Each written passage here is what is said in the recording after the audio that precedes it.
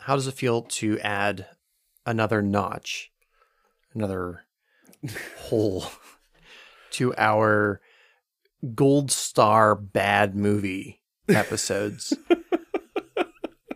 I went back through to see how many of the capital B bad movies we've done. Troll 2. And that's so bad that it's good. Right. Yeah. Right. And I think you could argue that for most of these. Yeah, I think there's definitely like a late night, midnight market for Mac and Me, I'd imagine, thanks to Paul Rudd. I think you could see Troll 2, The Room, and Mac and Me are all so bad it's good. Sure. If that's your thing. Maybe even... Why is it that we've now been doing the show long enough that I have a nostalgia for Battlefield Earth?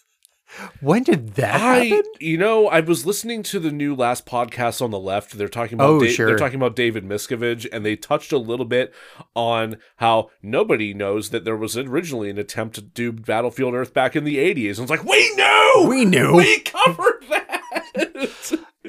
And so, yeah. I'll text Marcus later. So I for whatever reason, I look back on that fondly. Yeah. Somebody else mentioned something about Forrest Whitaker earlier today. I went, oh, he was so good in Battlefield Earth. I didn't say that aloud, thankfully. No, you would get stabbed. I've been playing Jedi Fallen Order, and he pops up for a hot second. Oh, yeah, he does have a little bit of Saw Gerrera moment in there. And I was like, drink your sweet carbango, Saw Gerrera. And then, of course, we also did Saving Christmas, which is not so bad as good. No, that's just terrible. It hurts. Yeah, never again.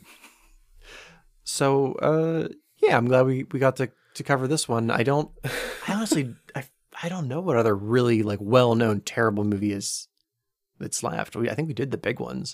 There's still some out there, I'm sure. We'll do some digging and find something fun for season 3. I mean, this director alone has also done Taming the T-Rex, which is it's not as well known as Mac and Me. Sure. But it's...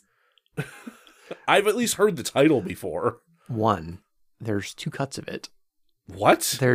I just found this out. There's a director's cut of Tammy in the T-Rex? I don't know if it's director's cut, but it's the cut that they left all the gore in.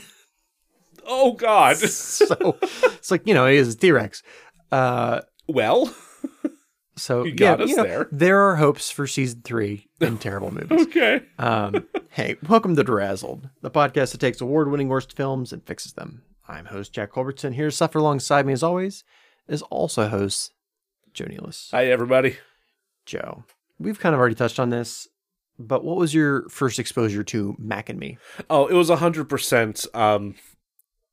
I can't even pinpoint the first time that I actually saw this happen because I've been watching Conan O'Brien since I was 11. Sure. I would especially in the summers. I have very fond memories of staying up late at night in the summer, in my basement bedroom, just watching talk shows. I would stay up to watch Leno and especially Conan, and Paul Rudd would inevitably come on at some points, and any time that he was plugging a movie and claimed that he had a clip, it would inevitably be this clip from Mac and Me. And the whole shtick is that Paul Rudd doesn't acknowledge that that's what's happening. It's a little prank he's playing on Conan O'Brien. And it's a bit that he's held onto for years. Including on Conan's fucking podcast. He did it in an audio medium. Respect. Full respect. I absolutely, commitment to the bit like none other. Good Lord, man.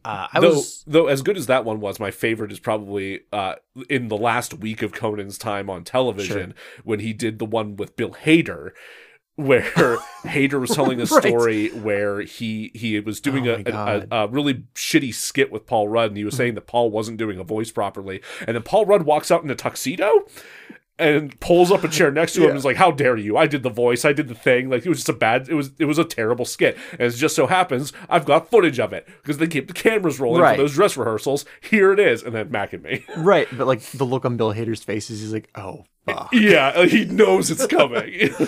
That was really good. I was aware of the movie kind of like floating around in existence, but it didn't really. Same for me. Like I saw Paul Rudd showing it to Conan. Yes. I would have no. I mean, aside from having now seen the movie, right? I would have no grounding for what the fuck this movie even was. I think I had seen the poster at one point. And I was like, oh, this looks like a terrible movie from the 80s. Sure. Wonderful. Fantastic. I've been really excited to get to this part because we haven't had a movie. A lot of the movies we've been doing lately are a little newer and don't have the history to look into. Yeah, it has. Yeah, as much as I like a lot of our recent episodes, I have kind of missed that aspect of it. Like, there hasn't been as much like shit to dig into. Probably Showgirls was the last one that had Showgirls. Like a decent amount of stuff to look into, and even that it was like not a whole lot. Yeah, nothing is really compared to Mommy Dearest on that front this season. God, yeah. So the first person, probably the person most responsible for this movie is R.J. Lewis, who's the producer on the film. Okay. Is he the producer who was responsible for like having an actual like wheelchair user as a star? Mm-hmm. Okay. He's of the people I'm going to list here. I'm conflicted because he'll say one thing where I'm like, well, that's admirable. But then he still does like sleazy producer shit. Yeah. So I'm like, okay, well, which of this is it? It doesn't matter. Sure. So he wanted to do specifically Mac and me for quote unquote for charity. This is 6 years removed ish from E.T. Yes. He's like, this new generation needs their E.T. Yeah, because we're that far removed. I'm like, I know generations is a little bit of a loose thing, but now that World War II's over, I think that this generation needs their own Pinocchio. Yeah. What? What are you fucking talking about? 9/11 was yesterday. We need a new Battlefield Earth. Like, what are you talking about?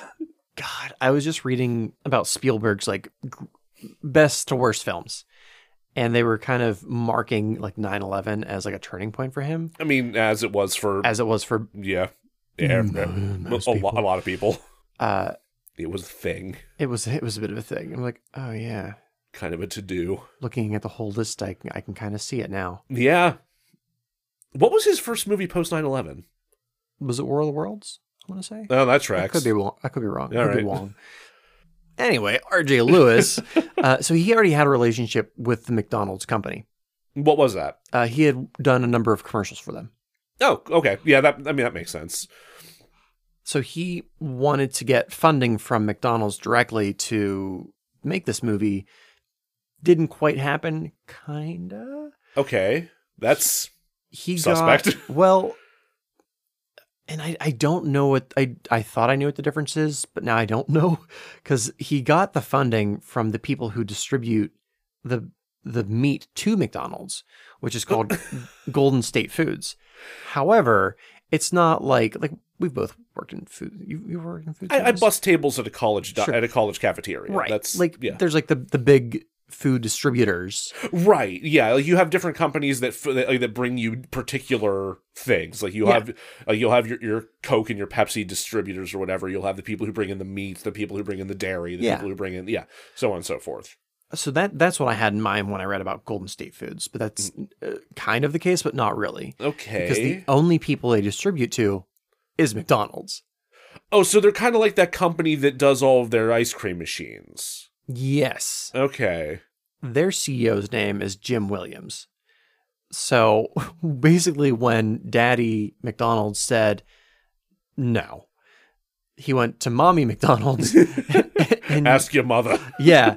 So anytime he needed something that was like McDonald's related, like a location that was a McDonald's, and Ronald McDonald, he went to Jim Williams, who liked him. Okay. And Mommy McDonald's gave it to him. Huh. Including a sizable amount of money. So I guess that begs the question, because one of the ways that McDonald's makes like the vast majority of its money is the real estate on which the locations are built on. Yeah. Like they actually make slightly more money in rent from their franchisees than they do from the actual food they sell. It's a whole thing. There's YouTube videos about it. There's also a lot of YouTube videos about their fucking ice cream machines always being broken. Anyway, that begs the question for me, like, does Golden State Foods own certain franchises? Like, they were able to make that work? Yeah, I don't know. Because otherwise, how would they have the rights to like do that? Well, there is one last connection. Okay. So, R.J. Lewis, the producer, Sure. buddied up to Jim Williams, the CEO of Golden State Foods. Okay. And because McDonald's only gets food from Golden State Foods, they're like, okay, well, we got to stay on good terms with our only food distributor. Okay. So they're like, fine, you can make your little movie. The only thing you can't do is put Ronald in the movie. Oh, but that happened. But that definitely happened. There's a Ronald in there for Definitely a little happened. bit. And he seems happy to be there. Yeah. I mean, he was, yeah, I just have a little clip on him. So that was specifically Squire Friedel, who was... I've heard that name. Really? Yeah. Well, he has done other stuff. But I think I've heard that name specifically in relation to Ronald McDonald, if I'm not mistaken. He was Ronald McDonald from 1985 to 1991. Yes. Okay. And I imagine with the way the commercials worked at that time, we're seeing commercials with him for years. Or at least like some of the moments where we were starting to form memories as like 3-year-olds. We could have potentially seen him. There's also a point where, and I don't know if you remember this, there was a horrible like animated Ronald McDonald for a while. Yeah. In the style of, I don't know, it was like a almost Rocket Power. Was that the show? It was like a squiggly design. Yeah, no, I vaguely remember this. Rocket Power does feel, I mean, it's Rocket Power came later, if I'm not mistaken, but it does feel like that kind of thing with like the real narrow neck and the squiggly line outlines and stuff.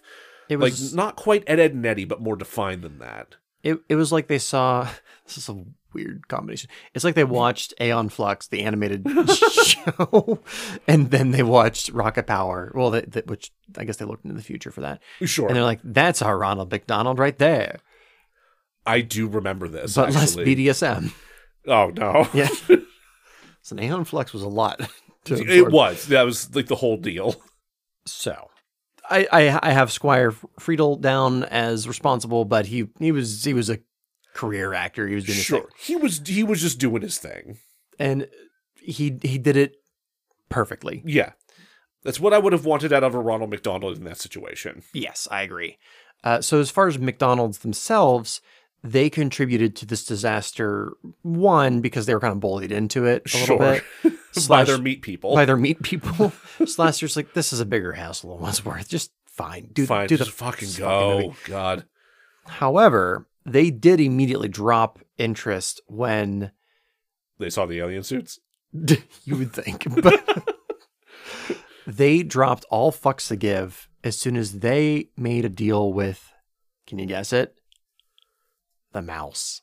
Oh, the mouse. The mouse. The mouse. Why did I not realize the mouse was going to rear his fucking head? Disney made like a giant money deal with McDonald's, and all of the plans that R.J. Lewis had for Mac and Me were dropped. So like he wanted to promote Mac and Me once it was finished in stores with like big cardboard cutouts. You could like buy the DVD, the VHS at a McDonald's and all this stuff. I mean, that would have been a hell of a deal. Tie-in toys. And then McDonald's was like, yeah, fine. But this mouse, which then they made toys with giant cardboard cutouts. I don't know if they ever sold the VHSs. I know they did have a VHS special at one point because you could buy like a McDonald's edition of the Addams Family. Yeah, it was weird. That I don't know how to feel about that. That might be like a fever dream. I'm pretty sure I'm right, but it could have been a fever dream. Sure. All right. I think like that and like Home Alone. That I can understand a little bit more, just because child defends himself from home invaders feels a little bit more within McDonald's realm somehow than it was like a Christmas thing, America's favorite family of goths. It was like, hey, buy this like 90s Christmas-ish movie at a cheaper price because you're also buying like a Happy Meal or whatever. Right, yeah. You're also getting your McDouble or whatever. Right. But R.J. Lewis had that dream first for Mac and Me. Huh. Yeah. So the mouse popped in and was like, hey. And McDonald's was like, basically dumped R.J. Lewis. Weird alien movie with this guy that does our commercials. Right. Disney. Right. I wonder. So those are probably the biggest contributors, followed by the director, Stuart Rayfield. Tell me a little bit more about this guy. I'd love to. So he started out in film as an animal wrangler, which is why you have scenes with dogs. Okay, that's how there were so many horses. That's why there were so many horses. Okay. And dogs. And dogs and horses.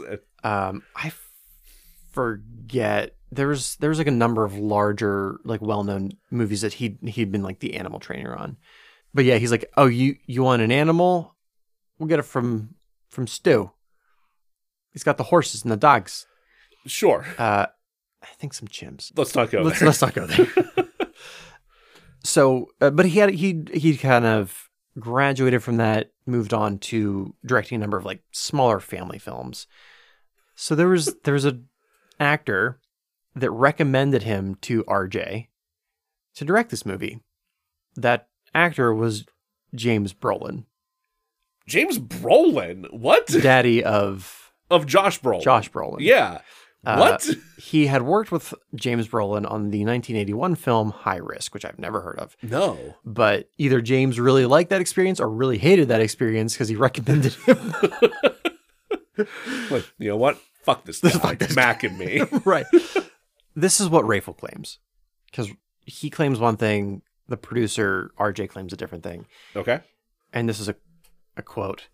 I was hired out of the blue, and the producer asked me to come down to the office. So I did, and he had the whole crew there, a whole crew on the payroll. It was amazing. He had the transportation captain, the camera department head, the AD, the production manager. He had everything already hired, and I said, well, what's the script? And he said, we don't have a script. I don't like the script. You have to write the script. You're going to have to write it so quickly, so prep the movie and write the script on the weekends. What? RJ disagrees. What does RJ say? He disagrees. Oh, that's it? You don't have a specific quote. No, he says, no, that's bullshit. Yeah. He's like, we were like moving into production quickly, but it wasn't that like everyone was hired. And given both their personalities, I don't know who's to believe. My God. Yeah. I could not imagine being brought in for a project like that and being told on the spot, like, yeah, we don't actually know what we're doing. Make it up. And you can, as I was saying in part one, there are moments where I'm like, this feels like it would have been shaved off in like a third or fourth draft. Sure. Such as the children knowing that the Max family uses straws to drink Coke out of the ground. Yeah. Yeah. Yeah. That makes sense. He probably wrote that scene before they shot it. I'd believe that. Another little addition to Mr. Rayfield. It's weird that we were just talking about this, but he was also affected by 9/11. Oh. He's well known, not well known, but he's now known for not directing films, but writing political thrillers that lean towards the Islamophobic side. Oh, great. Okay. The reviews on Amazon for this book are exactly what you think they would be. There's a crowd that very much likes it, and there's a crowd that very much hates it. Oh, boy. Would you like to guess the name of this book? It's very clever. Rage! Just rage? Just rage, yeah. I was gonna guess something like hyper patriotic or something, but like no, just rage. I also hate that book that doesn't exist that you just named, but no, that's too creative. This one's called Rage. I didn't save the interview, but he's like, yeah, certain people are gonna like this or not gonna like this because I take a stance. I don't, sit on the fence. Maybe you should sit on a fence. You should sit on the fence. Like just you get your asshole lined up right over like the point of that picket fence and just spin. Just whee. Oh God. Yeah. Oh, good Lord. And that's all I have to say about Stuart Rafel. Fuck that guy. Apologies to Steve Rafel, whoever he is. Yes, sorry, Steve Rafel. You're fine. Maybe you're not. Who knows? Maybe you maybe you actually wrote like Star Spangled Eagles or whatever. The sequel to Rage. It's not actually like tied in, but it's in the same universe. It's in the spirit. It's fan fiction. Oh, why is that grosser? I also want to bring up two other people that worked on this that one I'm mad at and the other one I'm like, I'm sorry. Okay. The one I'm sorry for is N. Brock Winkless IV. What a hell of a name. N. Brock Winkless IV. Yes. So that means there are 3 other N. Brock Winklesses in history. That is correct. That's astounding. Okay. I feel for him because this was his first job as a puppeteer. Oh no. Oh no. Like, God, I don't imagine there are that many jobs for puppeteers in general, and you get signed for this movie that's being financed by McDonald's. God. How excited he must have been. Yeah, like that's got to seem like such a break at the time, and oh man. He did it, and he moved on to better things. Okay, what did he move on to? He did a lot of the puppeteering for the Chucky films, the Child's Play films. Oh, wow. Mm-hmm. Okay. He did some work on Alien 3.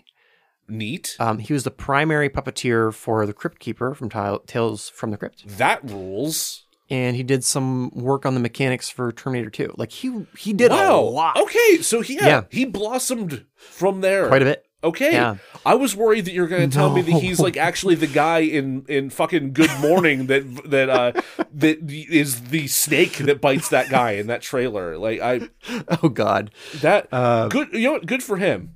Yeah. Unfortunately he has passed. Hell of a career. So it'll be N. Winkless V, who's actually doing that snake. Right. He also had to start with a horrible film and work his way up. But I just think it's wild that, like, if you look up this guy, the first thing that's going to pop up on his resume is Mac and Me. Yep. And if you stop there, you're like, what a schmuck. But then you go on, and you're like, there's gold. Oh, man. Yeah. There's some real gold there, man. See, that gives me hope. It does. You know, like you keep doing it, keep trying.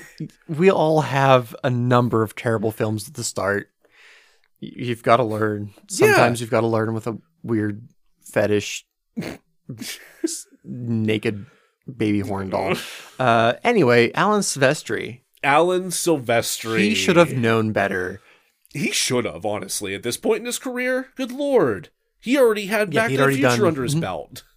So you looked up his resume. I have his IMDb pulled up right in front of me. So just 1988 alone, he did, in addition to Mac and Me, he did Who Framed Roger Rabbit, which is fucking great on all fronts. Roger Rabbit and the Secrets of Toontown, which was a TV movie. And I've never heard of this particular one, but My Stepmother is an Alien. Porn? Maybe. Porn needs a score too. Porn needs score. Score need porn. Porn need porny score. Porny score. I feel my I'm putting all my melting. money. I imagine that as like a pony. Like I'm putting all my money on. Well, score. Dan Aykroyd is in this, so I doubt that it's porn. I hope not. Oh, that's definitely John Lovitz. Okay.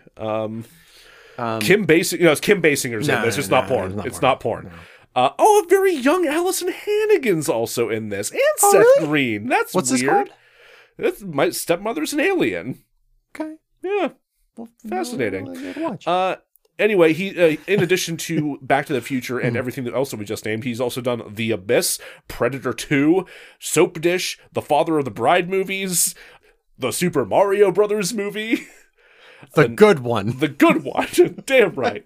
I'm still going to see. Yeah, me too. He did some Tales of the Crypt. He did the 1995 Quick and the Dead and the 1995 Judge Dredd. He has a little bit more of a cartoony feel to him, a little more playful than some of the other.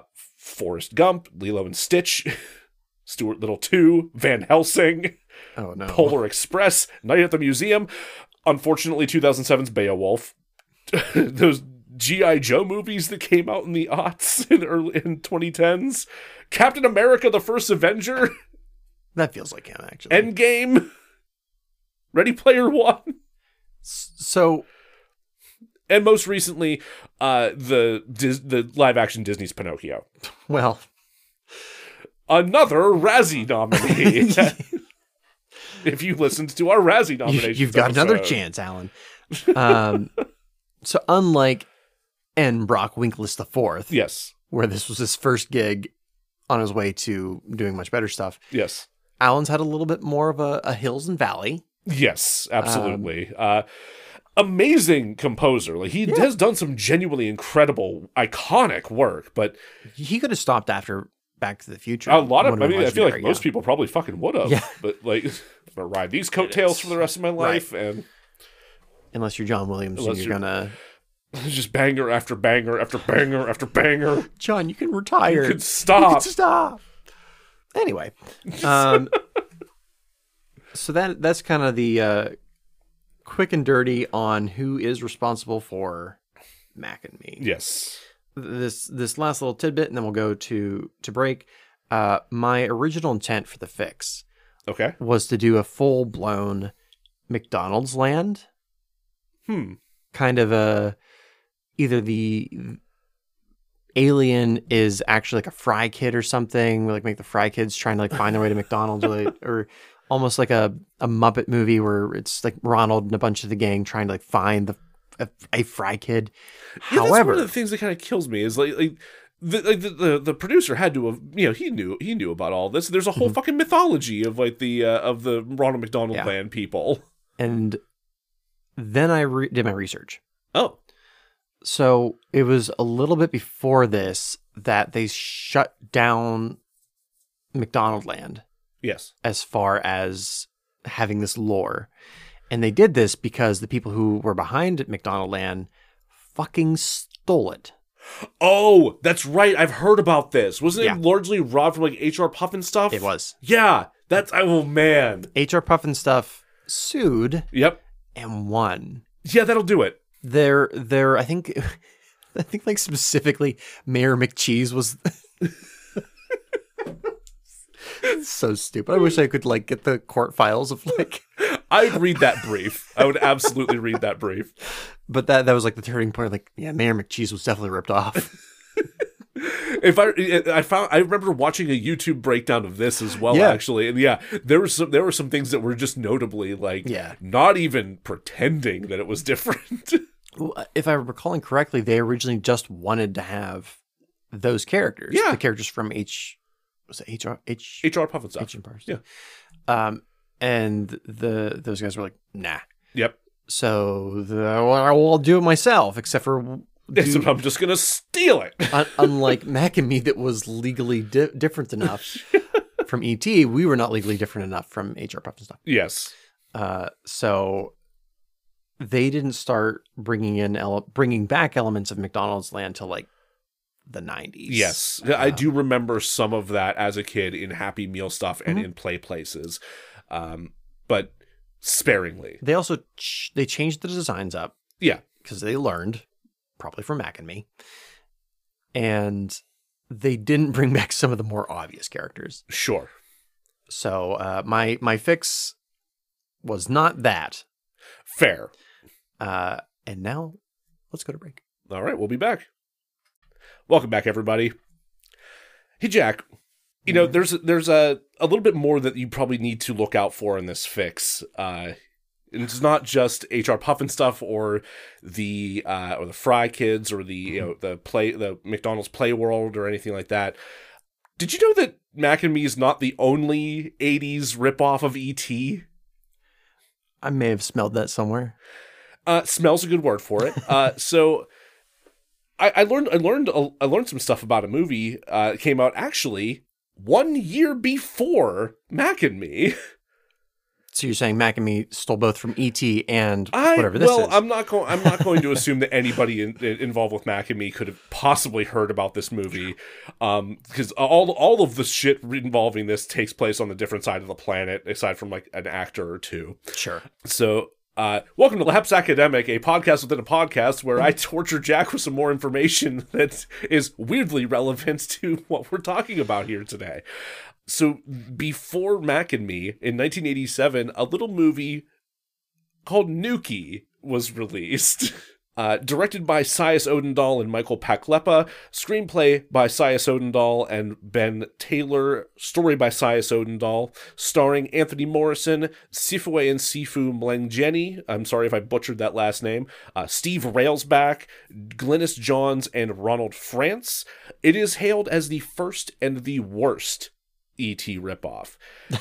But in order to give you a better sense of like what kind of a shit show this is, I'm going to give you a quick synopsis of this movie here, but I'm not as scared of horses as Jack is. Okay. So we're going to play a little game called We're going to play a little game called Pavlovian Kissingers, where I'm going to give you this synopsis, and if it takes more than 5 minutes, Jack is going to play a part of a speech by one Henry Kissinger. Henry Kissinger, how the fuck aren't you dead? I also don't like Henry Kissinger. I know. This is not good for either of us. Well, I had to read about this movie. Okay, so. well. All right. 3, 2, 1. Nuki and Miko crash on Earth and are separated, the former landing in Nairobi and the latter in America, where he is taken captive and tested by the Space Foundation. Not NASA, the Space Foundation. Nuki learns of Miko's capture through telepathic communication and is determined to get to America to save his sibling. Along his journey, Nuki befriends a talking chimpanzee named Charlie, 2 young African boys named Tico and Toki, that's not going to get confusing, and eventually, Space Foundation scientist Dr. Eric Harvey and head of the local Christian mission, Sister Anne.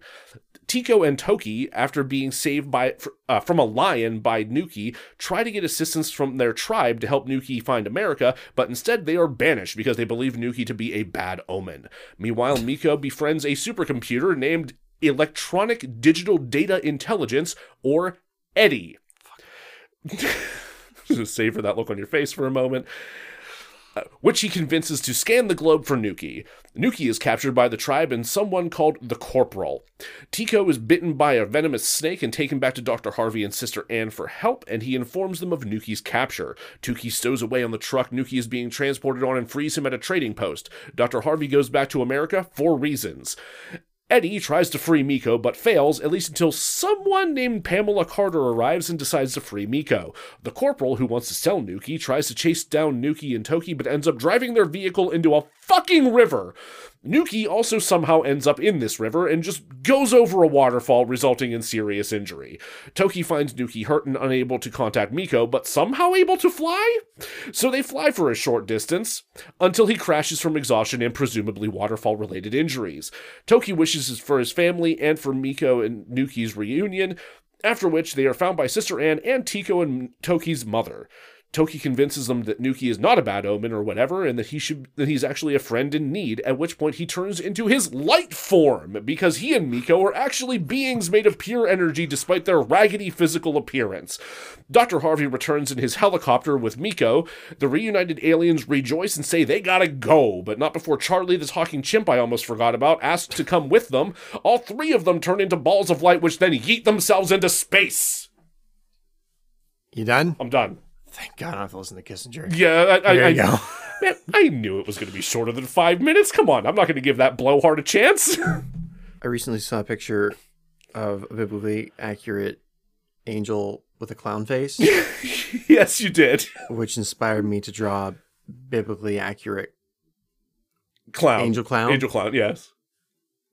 And I'm concerned that this image of our 2 fears oh no, Jack is going to merge into Horsinger.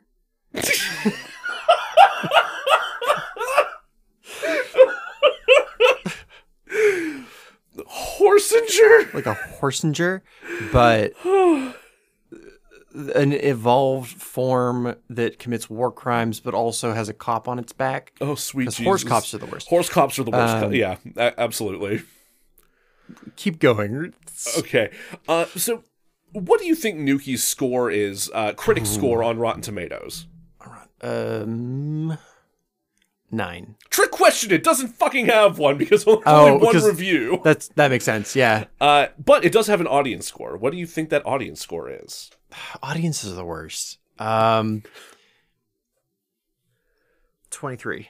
In keeping with last episode, you're short by 1. Really? 24%. And like I said, there are literally a bunch of reviews. Several. I lost count of how many pages I looked through. There's a bunch of them, aside from all the ones that are just like, this is so bad I cried. There are a bunch of them where like, this is the worst thing I've ever seen. 5 stars. Like verbatim, that is several reviews. What about IMDb? It does have an IMDb score? It does have an IMDb score. This is not a trick. I want it to be 1 point something, but it's like 2.9. Jack, you actually got your wish. It's a 1.7. Oh, good. That's the most relieved I've seen you in quite a while, actually. Oh, good. Okay. So why does anyone give a shit about this? So aside from the relevance in today's conversation about Mac and Me, Nuki was actually recently brought back into the public eye by the YouTube channel Red Letter Media. Most people know Red Letter Media because of their very long, very thorough, very scathing takedowns of the Star Wars prequel trilogy that featured their recurring character, Mr. Plinkett, who is almost certainly a serial killer. I've never watched this show, so this is all very confusing. Yes, that's fine. They also have a series called Best of the Worst, where they all sit down and they watch usually VHS copies of some of the worst movies ever made, and just, riff on them and comment on them and suffer. Things we can relate to in general. People have been requesting for years that they watch Nuki, but they just never did. But a lot of people actually went so far as to mail them VHS copies of the film, like repeatedly. Like a lot of people, a surprising number of people just owned VHS copies, or perhaps purposely found VHS copies to mail to them. They ended up with a collection of like 104 VHS copies of this goddamn movie somehow. I don't know how many that is compared to how many were made, but when you're creating a series of VHS tapes, is it a printing? Is it a pressing? Is it I'd assume a printing, right? Because you have to actually print the film. Yeah, kind of. It's like magnetic tape, but yeah, that's a process, right? I'll ask a AI robot later. Sure, that's fine. They might know the answer. They probably will. Yeah, I for one welcome our new robot overlords. So they did eventually watch this movie because they did a whole big video about the strange world of VHS cassette grading and auctioning. Yeah. Which, if you're not familiar with grading, it's usually a thing that's applied to comic books or other rare collectibles. But because capitalism and weird people with way too much fucking money and time on their hands, it's been extending into things that were mass market produced, like video game cartridges and VHS tapes. Like the reason that this video came to exist was because a copy of Back to the Future sold for $76,000 at auction, which they point out like there are no rare like error copies of this movie. There are no there's no version where Marty gets shot by the cops at the end. No, exactly. It doesn't do what Mac and Me dared to do. But yeah, it's sold cowards. It sold for an astronomical amount of money. So they were examining what the fuck is the cause of this? Like, how does all this work? So in the process of them doing this, they actually did sit down and watch Nuki because they thought, it'd be really funny if we actually got a copy of Nuki graded, which they did, and it came out to an 8.0, the one copy that they sent out because they out of all their copies they picked the most pristine one. They also, of note, tried to send in a VHS of a fake movie, and the grading house, house or whatever did catch it and be like, no, we can't in good faith give this a recommendation. But thank you for them. Good for them. Yeah. So it's not a complete scam, I guess. So after after they sent this in, they decided, well, we'll try to auction it off, and we'll give all the money to charity, which they did. They did auction off this graded copy of Nuki on eBay, and it sold for $80,600, half of which went to St. Jude's Children's Research Hospital, and half of which went to the Wisconsin Humane Society. Which is incredible. Good for them. These are the same people that brought Morbius back into theaters a second time. Yeah, probably. But in order to inflate the value of this copy of Nuki, they decided an easy way to do that would be to destroy the remaining copies that they had. So they destroyed 104 copies of Nuki by throwing them into a wood chipper. And you have a very sad look on your face, which I do. Which I agree. Like I'm not one for the destruction of media. I believe this shit should be archived. Even something as asinine as this fucking movie. As long as they have, and this movie's problematic, and we will get to that. There are reasons for that. Yes. As long as it could have is been worse. What? We'll get to it. Fuck. As long as it's archived, yeah, and we have this study, would chip them all. Which there is at least one extant copy. I'd imagine more because it got made into VHSs somehow, right? And also of note, while they were throwing these copies into a wood chipper, they received another copy, which they then threw into the wood chipper. Along with the nice note that came with it. So I also watched a little bit of them actually watching the movie, which is as close as I'm ever going to come to ever watching Nuki. I will not. It's not going to happen.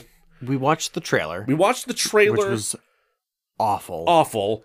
So the video of them watching it, of the Red Letter Media folks watching it, centers on the constant screaming repetition of the names Nuki and Miko, a helicopter crash that results in a clearly not destroyed helicopter, the repetition of the same science lab establishing shot over and over and over again, and a buck-wild scene of Nuki going over a giant waterfall that is clearly just one of the Nuki suits they hucked in a river.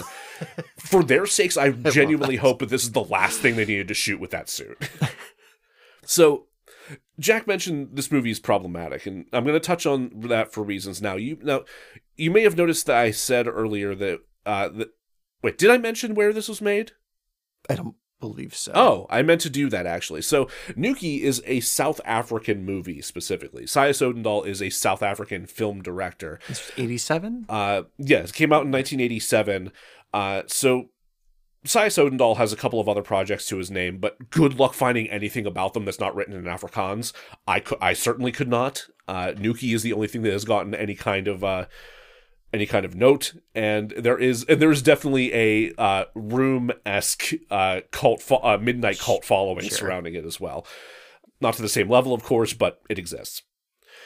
So, anything coming out of South Africa before the 1990s is coming out of a country that is under apartheid.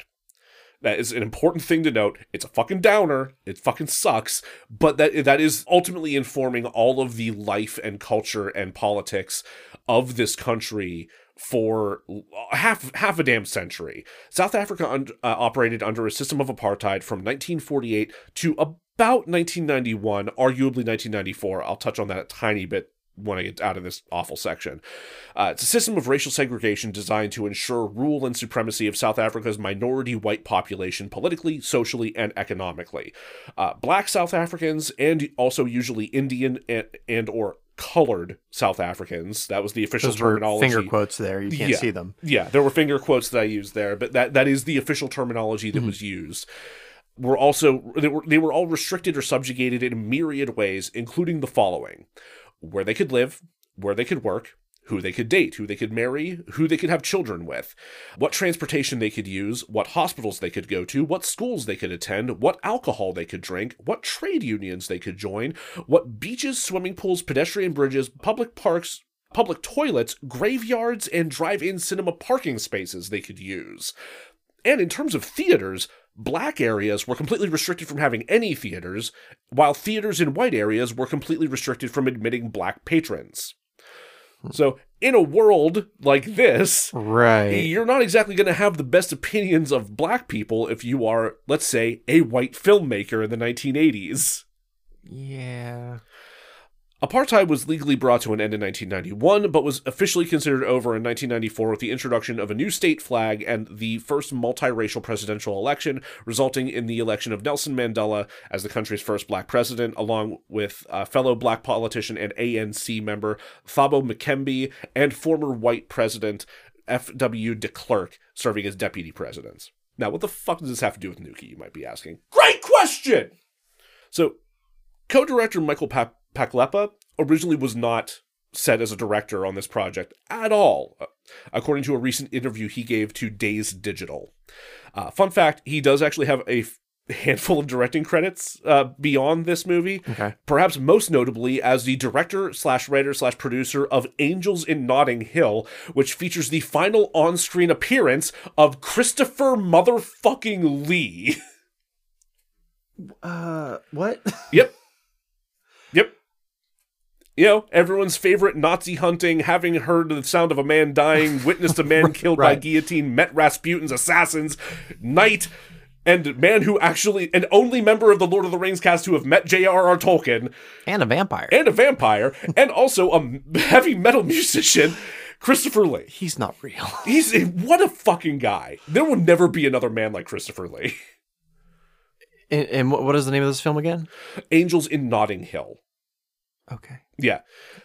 So, is it also problematic? I have no idea. I did not look into it further. So through the 1980s, Paklepa was working as a film distributor in his homeland of Germany. So not even a South African man at this point. Okay. Odendahl was the South African director and conceiver of Nuki in its entirety, up to a point, which we're about to get into here. So, as a film distributor, his company optioned Nuki for distribution without really knowing anything about it and before it had actually been shot.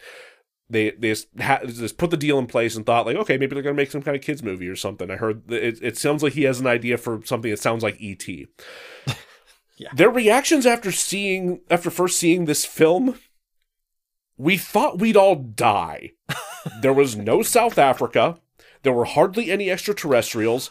We basically just saw discussions between a nun and a helicopter pilot who were going on and on about how stupid black people are or something. Oh my God. Imagine that again and again and again at extreme length and nothing else. Oh. When executive producer Gregory Cascante asked if Paklepa could fix these issues, Paklepa refused because he didn't want to step on Odendahl's toes and piss him off. Instead, they opted to edit out the quote-unquote unusable scenes with the explicit goal of making the film less racist. The resulted cut was 40 minutes long.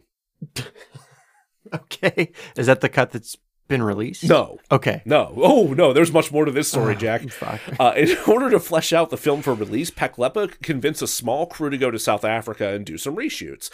They were greeted with unexpected warmth and enthusiasm, including from Sias Odendahl himself. They were, like, fucking thrilled to have help to come on work on this project. Okay. There was virtually no budget for these reshoots, very, very little money, and it was rife with other issues, which, first, the alien suits. Yeah. So if you've seen the trailer for this, you notice they look terrible. They are haggard and ripped up and falling apart, and there may even be an argument for these fucking things being some kind of racist caricature. I'm not 100% sure. But the biggest issue with them is they're far too small. Yeah. They are entirely too small. They couldn't fit an actual puppeteer or performer in them. Like, usually a well-crafted animatronic suit will have ample breathing room so that a skilled puppeteer can move and use specialized yogic breathing techniques so that they're not, like, dying inside this fucking suit. Kind of one of the big reasons Doug Jones is able to do what he does is he's mastered a lot of these kind of techniques. Okay. Which, there's a story I think we've mentioned a couple of times where it was either on Hellboy or Shape of Water where a stuntman got into his suit for one take and had to be helped out of it so that he could rush out and vomit. the actors they were using in these alien suits were children because they were so fucking small, right. and they would start suffocating after 3 to 4 minutes. Nobody died. I will okay. point that out. Nobody okay. died. In addition to this, speaking of children, the two child stars, Sifue and Sifo, the two black children who are following Nuki around throughout the film, at the point of these reshoots, had aged 2.5 years since the original shot. Yeah. So that's awkward. I kind of want to watch it for that alone. I mentioned, or rather, Paklepa mentioned that in the original cut there's no footage of South Africa itself. Right. So they did get a whole bunch of South African B-roll, which meant spending a lot of time just driving around to various areas in South Africa. And in the process of doing so, several people just fell horribly ill, including the director of photography, who at one point, Paklepa refers to it as a 40-degree fever, but he's talking Celsius. So it was 104-degree Fahrenheit fever. Naturally, this production ran out of money before they could find the last location that needed to be filmed, which was the Space Foundation. They had no actual set for the exterior of the Space Foundation. Paklepa tried to get Gregory to shoot some random skyscrapers in America, but apparently that guy didn't know how to use a fucking camera, because the first reel that he sent came out blurry. The second reel that he sent came out completely blacked out. And the third reel that he sent disappeared from this plane of existence entirely. No one knows what the fuck happened to that film. So Paklepa was about to just say, fuck it, we're just going to develop the film without these location shots. But then some random camera guy who works at the camera lab goes, I know just the place. And he goes, and he comes back 3 hours later, and he's got the shots. These are the repetitive establishing shots that the Red Letter Media guys were bemoaning. There's just the same shot of the same area of this, like, vaguely industrial place. Sure. Like, maybe there's science done there. Who knows? Maybe they're just making plastic. Maybe it's actually a vacant facility that's completely out of operation. Animal testing site. Maybe it's an animal testing site. Who knows? Maybe there's porn shot there. Who fucking knows? Whatever it is, he got a whole bunch of different shots of it. Right. Possibly with some day for night going on over a couple of them. Guys, please don't. He did it in 3 hours, man. I don't know what to tell you. You know, that's fair. Paklepa had no idea who this guy was before this event, and he never saw him again after. I was going to say it was Christopher Lee, but he did see him again. He did see him again. Yes, we know for a fact. So it could not be Christopher Lee. But anybody else. Could have been anyone. Other than that, though, we can't really rule anyone else out, can we? This is such a bizarre story. Completion of all of this footage altogether took 9 months, which is 3 times as long as they expected, and multiple trips to and from South Africa. This was not done in one go. They had to convince this team to go back again and again and again, Germany to South Africa. In the end, Paklepa's distribution company refused to release the film, and they dropped Nuki unceremoniously onto television. After some point, it eventually clearly got put onto VHS and released in some fashion, because someone had to have found out about it. It may well have been sold to about 26 countries after this point, but he's not entirely sure. His thoughts on the project itself: we thought we'd made the worst film on Earth. It's something I'd never done before, and I'll never do it again. He actively refers to it as the most wrong gone thing I've ever done in my life. Oh, shit. And when asked about the Red Letter Media VHS auction, he said, "It's funny. It's nice. Why anyone would pay a fortune for Nuki is a mystery, but at least it was good for something." Okay, so he's got a good attitude about it, kind of, sort of. Got a pretty good attitude about the whole thing, all things considered. That's Nuki. That's everything that I've got on Nuki. I went through so many feelings. It's a bit of a roller coaster. It really is. I'm fascinated. I kind of want to watch it now. I don't. When I say that half of the movie seems to be just screaming repetition of names, that's not an exaggeration. Like, that pops up in multiple reviews on Rotten Tomatoes as well. Like, it's not just the Red Letter Media guys saying that. I guess I just want to know if it's worse than some of the films we've covered. I mean, it has to be, right? what would you say was the worst one? I mean, Saving Christmas for me is like hands down the worst one. But I would say Saving Christmas is hands down the worst one, mostly because it's not a fucking movie. It's a diatribe. Right. Yeah. God, you're going to make me watch this fucking movie, aren't you? Jack, I swear to God. If I can find it. I mean, it's on YouTube in like 10 parts. It's like blurry as hell. You have to find a VHS. If Jack. I find a VHS, you have to find a VHS, Nuki. and we'll go to my friend's place in Butler, and we'll watch it there. Jesus Christ! And we'll do an episode on Nuki, a full episode. Hey, let's go to break. Let's go to break, and we'll be back to fix Mac and Me. Hi everyone, I'm Lisa. And I'm Dawn. And if you've ever watched a TV show and thought to yourself, oh my god, that season finale plot twist was absolutely bonkers. Or seen a movie and thought, wow, I need to talk to somebody about this train wreck immediately. Then we think you'll fit right in with our podcast, I Hate It, Let's Watch It. We watch TV shows like Riverdale and Emily in Paris. And movies like Deep Water, Killer Sofa, Rubber, and Deadly Illusions. And we give them the total rinsing they deserve. It's basically group therapy for movie masochists. So come check us out wherever you stream podcasts. Hey, are you okay? Am I okay? No, I'm talking to our audience. You did this to us. Oh, I did do that to everybody. Yeah, is everyone all right after that? I'm sorry. That was a roller coaster. It was. Yeah.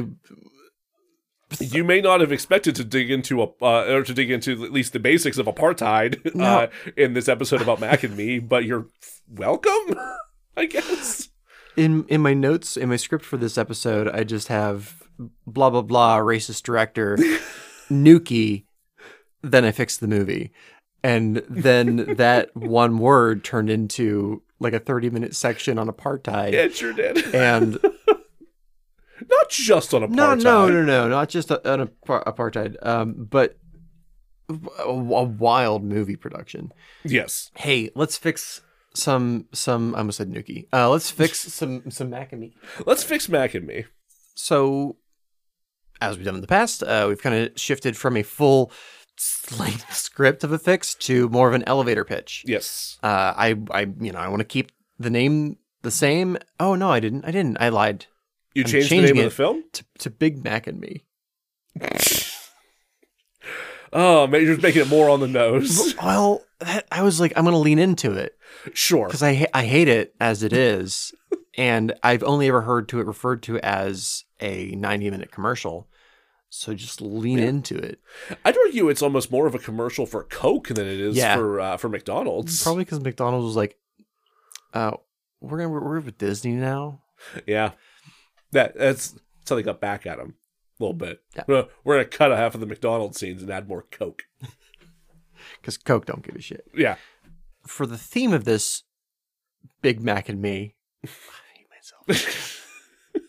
I wanted to push the Americanization towards the end of the Cold War, because this came out in August of 1988, and the Berlin Wall fell in November of 1988. Okay. We're still in a very pro-Reagan capitalist America, and while I hate everything I just said, it burns. Yeah. The pitch is going to be fully that. Oh, God. It's all of that. Okay. I guess. I mean, if it makes you feel better, this movie will never get made. So, oh, good point. Yeah. Okay. I was just trying to imagine, like, okay, so what if McDonald's came to us and they're like, "Hey, we need you to do Mac and Me, but like for ramming speed, and you have to hate yourselves." And I'd be like, "Great, we're gonna do a Ronald Reagan era 90-minute commercial." Well, by the way, you have 90 minutes to shoot it. Yeah. It's going to be about found family and broken family, which are strangely themes that keep coming up on my fixes. I don't know why that would be. Kind of a mix of like Goonies with Lost Boys. Okay. I mean, that sounds fun. That part. Well, like the vibe I want to give it is definitely more of the early to mid 80s style, which I think is what they were kind of going for. They just know what the fuck they were doing. Because they had to attend to the legally dissimilar aspect of it all. Right.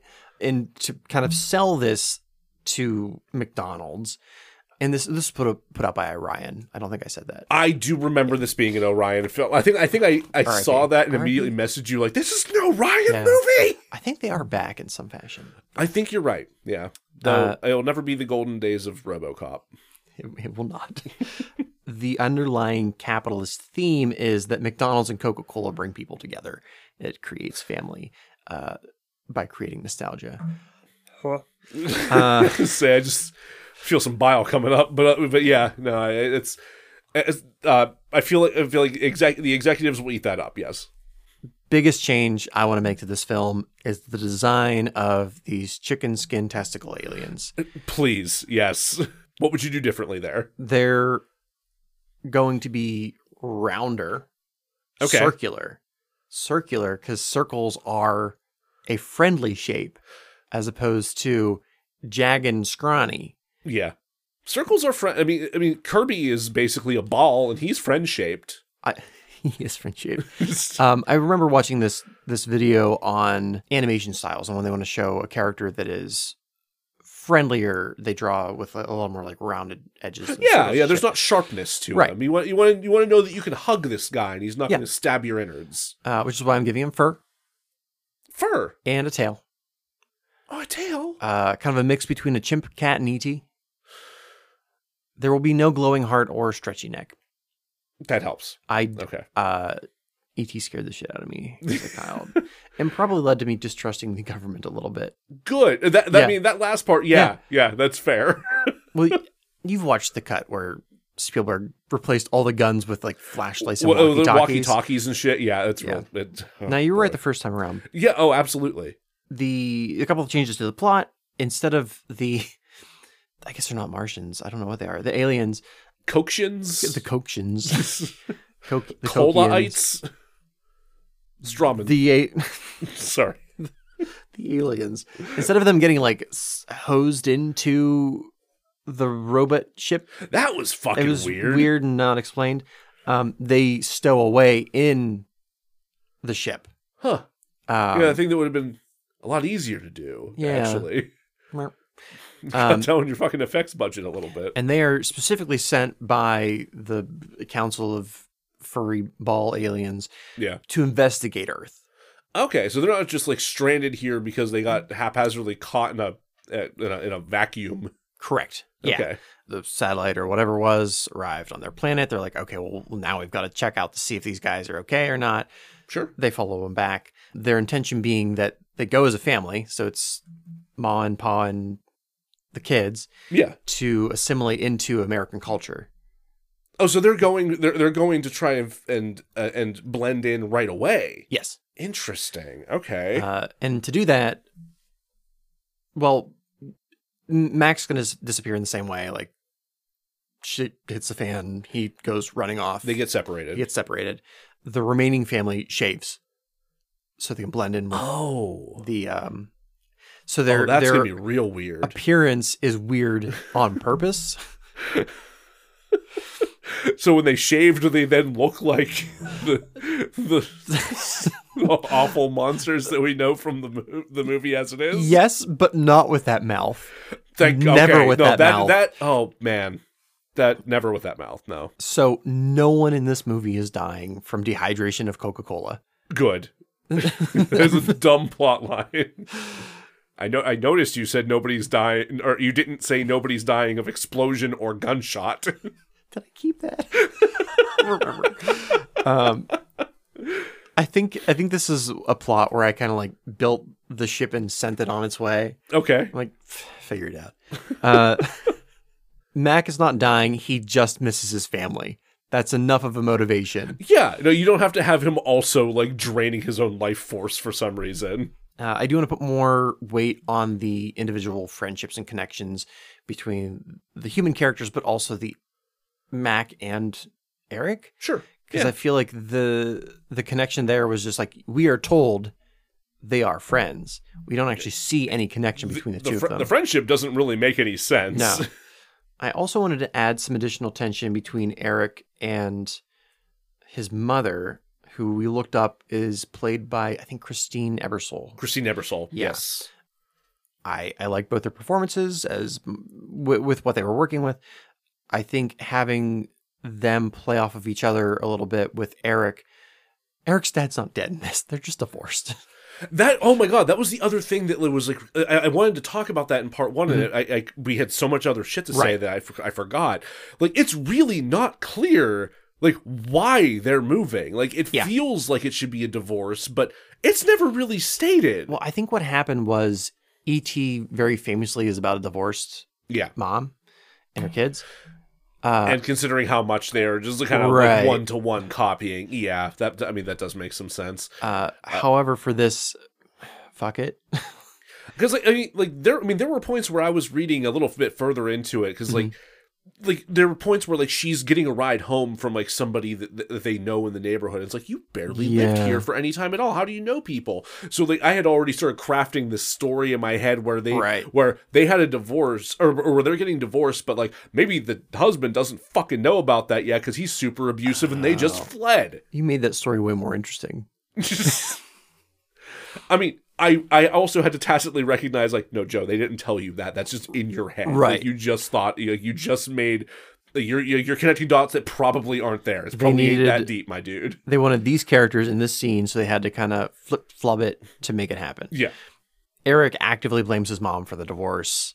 Ooh. His brother Michael's a little older, kind of gets it. He's still, like, upset, but I wanted to build a tension between those three characters because those are the actors that can act. Yes. And then when Mac, the furry ball creature, comes in, Eric feels like he can have a friend to relate to all on his own. Okay. Who he can kind of confide in and like have feelings with.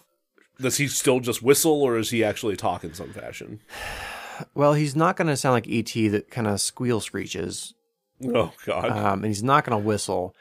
I'm thinking a little closer to the sound like the gremlins make. What about scatting? How do you feel about scatting? I feel great about scatting, personally, but we've already talked about my weird proclivities today. Fair. For this children's movie, we're just gonna have him do speak illegal gibberish or something. Okay, yeah. Maybe learn like a word or two. Sure, yeah. I mean, yeah. Gizmo learned some words in Gremlins. Right. Yeah, why not? That's the name. Along with the redesign of Mac, I also want to make it large enough that we can fit an actor in it and have him do stuff. Yes, 100% yes. Learn from Nuki. Just words to live by. Always learn from Nuki. How do you feel about apartheid? Bad. I did forget to recast the older sister. Oh, the one that works at McDonald's, yes. The one that ends up dating Michael. Yes, kinda. I think. Yeah. Who did you want to recast? Well, we have with the general rules of the show, we can recast two. I have one for Mac. I didn't have one for her. Like of the actors, she kind of felt like you could have thrown somebody in there a little bit more. Even though that actress did do a bunch of other stuff, but it doesn't matter. Yeah, I mean, like on the one hand, I feel like she was fine. Mm-hmm. Like I don't feel like her performance was bad, but also her character didn't really serve that much of a purpose. You know? Yeah. In this, I change her to being a babysitter, so she has more of a... Oh, okay. So she has a little bit more reason to be involved then. Okay. Yeah.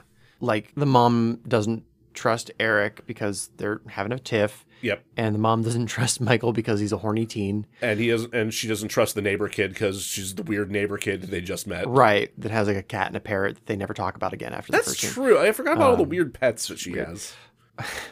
There goes the neighborhood. Fuck you. Fuck you. Who wrote that line? Was that ever funny? No. So for Mac, I wanted Ed Gale to step in. Ed Gale? Yeah. Do you remember him? We've talked about him before. I remember that name. Where do I remember that name from? Remember him from Howard the Duck. That's why. Yeah. Oh, man. Because it's like where we have like nostalgia for this actor. I loved him. He was great. Just his ability to act in a suit that sucks so bad. Yeah. Oh my God, yeah. And I mean, given this production, like even the version of the suit you're proposing is probably going to suck a good bit. Right, yeah. But I'm still working off of, fast food meat money. Yeah. Yeah, no, I think that would be a great improvement. I'd Holy like shit. To see Ed Gale. But yeah, I don't know. Somebody with like a little bit more recognizable for this sister. I would probably choose like a semi-well-known TV actor at the time. Because it's a small enough part that like, people will be happy to recognize a face, but it won't break the bank to bring them in. Sure. I didn't watch a whole lot of TV in the late 80s, so... I mean, you were 2. I did watch Eureka's Castle, but that was a puppet. I loved Eureka's Castle. Oh my god. As much as I would love to bring Eureka in as the babysitter. The additional puppet characters would be hard to explain. Right. Then you have to deal with Nickelodeon. Oh, God. They already snuck Ronald McDonald in there illegally. Yeah. Right. Anyway. That's weird. I have in here that I cut the older brother. Actually, I like him. So I'm gonna have don't cut Michael. I'm gonna have him getting a job at McDonald's to get closer to the sister. Yeah, I like that. That feels like some 80s teen shit right there. Yeah, and the nostalgia comes in. The nostalgia with like McDonald's and Coca-Cola comes in because Eric and his father, their thing was to go to a baseball game, which explains all the weird Cubs paraphernalia. Okay, yeah, and then go to McDonald's afterwards. So when Eric's bonding with Mac, Eric takes him to McDonald's to kind of like share him like, this is my love language. It's heart clogging things. I like that a lot more than just the like, we're going to a birthday party, I guess. Let's right. go. Yeah. That terrifying teddy bear suit. That's awful. As far as like the mood and style go, it's gonna be E.T. but a little sillier. It has to be because it's so fucking stupid. Yeah. No, you got to lean into the fact that it's gonna be goofy. Like, just accept it. So as far as the ending goes, after what happens to the Mac family with them being chased by government agents, the aliens decide it's time to send in the Armada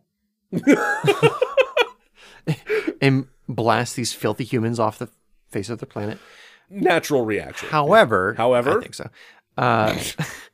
But the thing that prevents them from doing that is Eric and Mac and their friendship. And that saves the world. That saves the world. It's friendship. Saves the world. And honestly, the family, having grown up in Reagan's America, really love their experiences and want to be here. Yeah. Yeah. Yeah, naturally. So the Armada's like, hey, we'll hang back for another day. Or another movie. Mac will be back. Mac will be back in Mac 2 Hamburglar's Revenge. Oh, no. Rubble. That one, the apocalypse does happen. Yeah. Directed by a young and naive Vincent Gallo. Oh, no. Fuck. Let's end this episode. I have some nightmares to go have. Thanks for joining us, everybody. Oh, God. I had a lot of fun with this one. This was fun. So Wayne. A return to form. Yes, a return to form. Thank you. So, Wayne, thank you for suggesting this. I hope you enjoy these episodes, and I hope everyone else enjoys them as well. If you did, please rate and review everywhere you possibly can. Apple Podcasts, Spotify, Good Pods, Stitcher, wherever you listen, please do that thing. It helps people find us, and finding us is good. If you want to follow us on social media, you can do so on Twitter at DeRazzledPod, Facebook at DeRazzled Podcast, Instagram and TikTok at DeRazzled_podcast, and you can email us at DeRazzledPodcast@gmail.com if there's something you'd like to see us cover, or something you'd like to see pop up in our Redbubble store, or if you want to reach out and talk about a collaboration. How do you feel like the Plague Dog should have ended? Oh, Jesus Christ. Yeah, let us know. How do you think the Plague Dogs, the other disturbing movie by the guys who did Watership Down, should have ended? Want to hear rabbits scream and fight each other to the death? God damn it! Did you enjoy that? We'll be back next time. Please join us next time when we'll be sure to razzle dazzle you. Christ! I was gonna watch Come and See, but I was like, no, that's even too dark for me.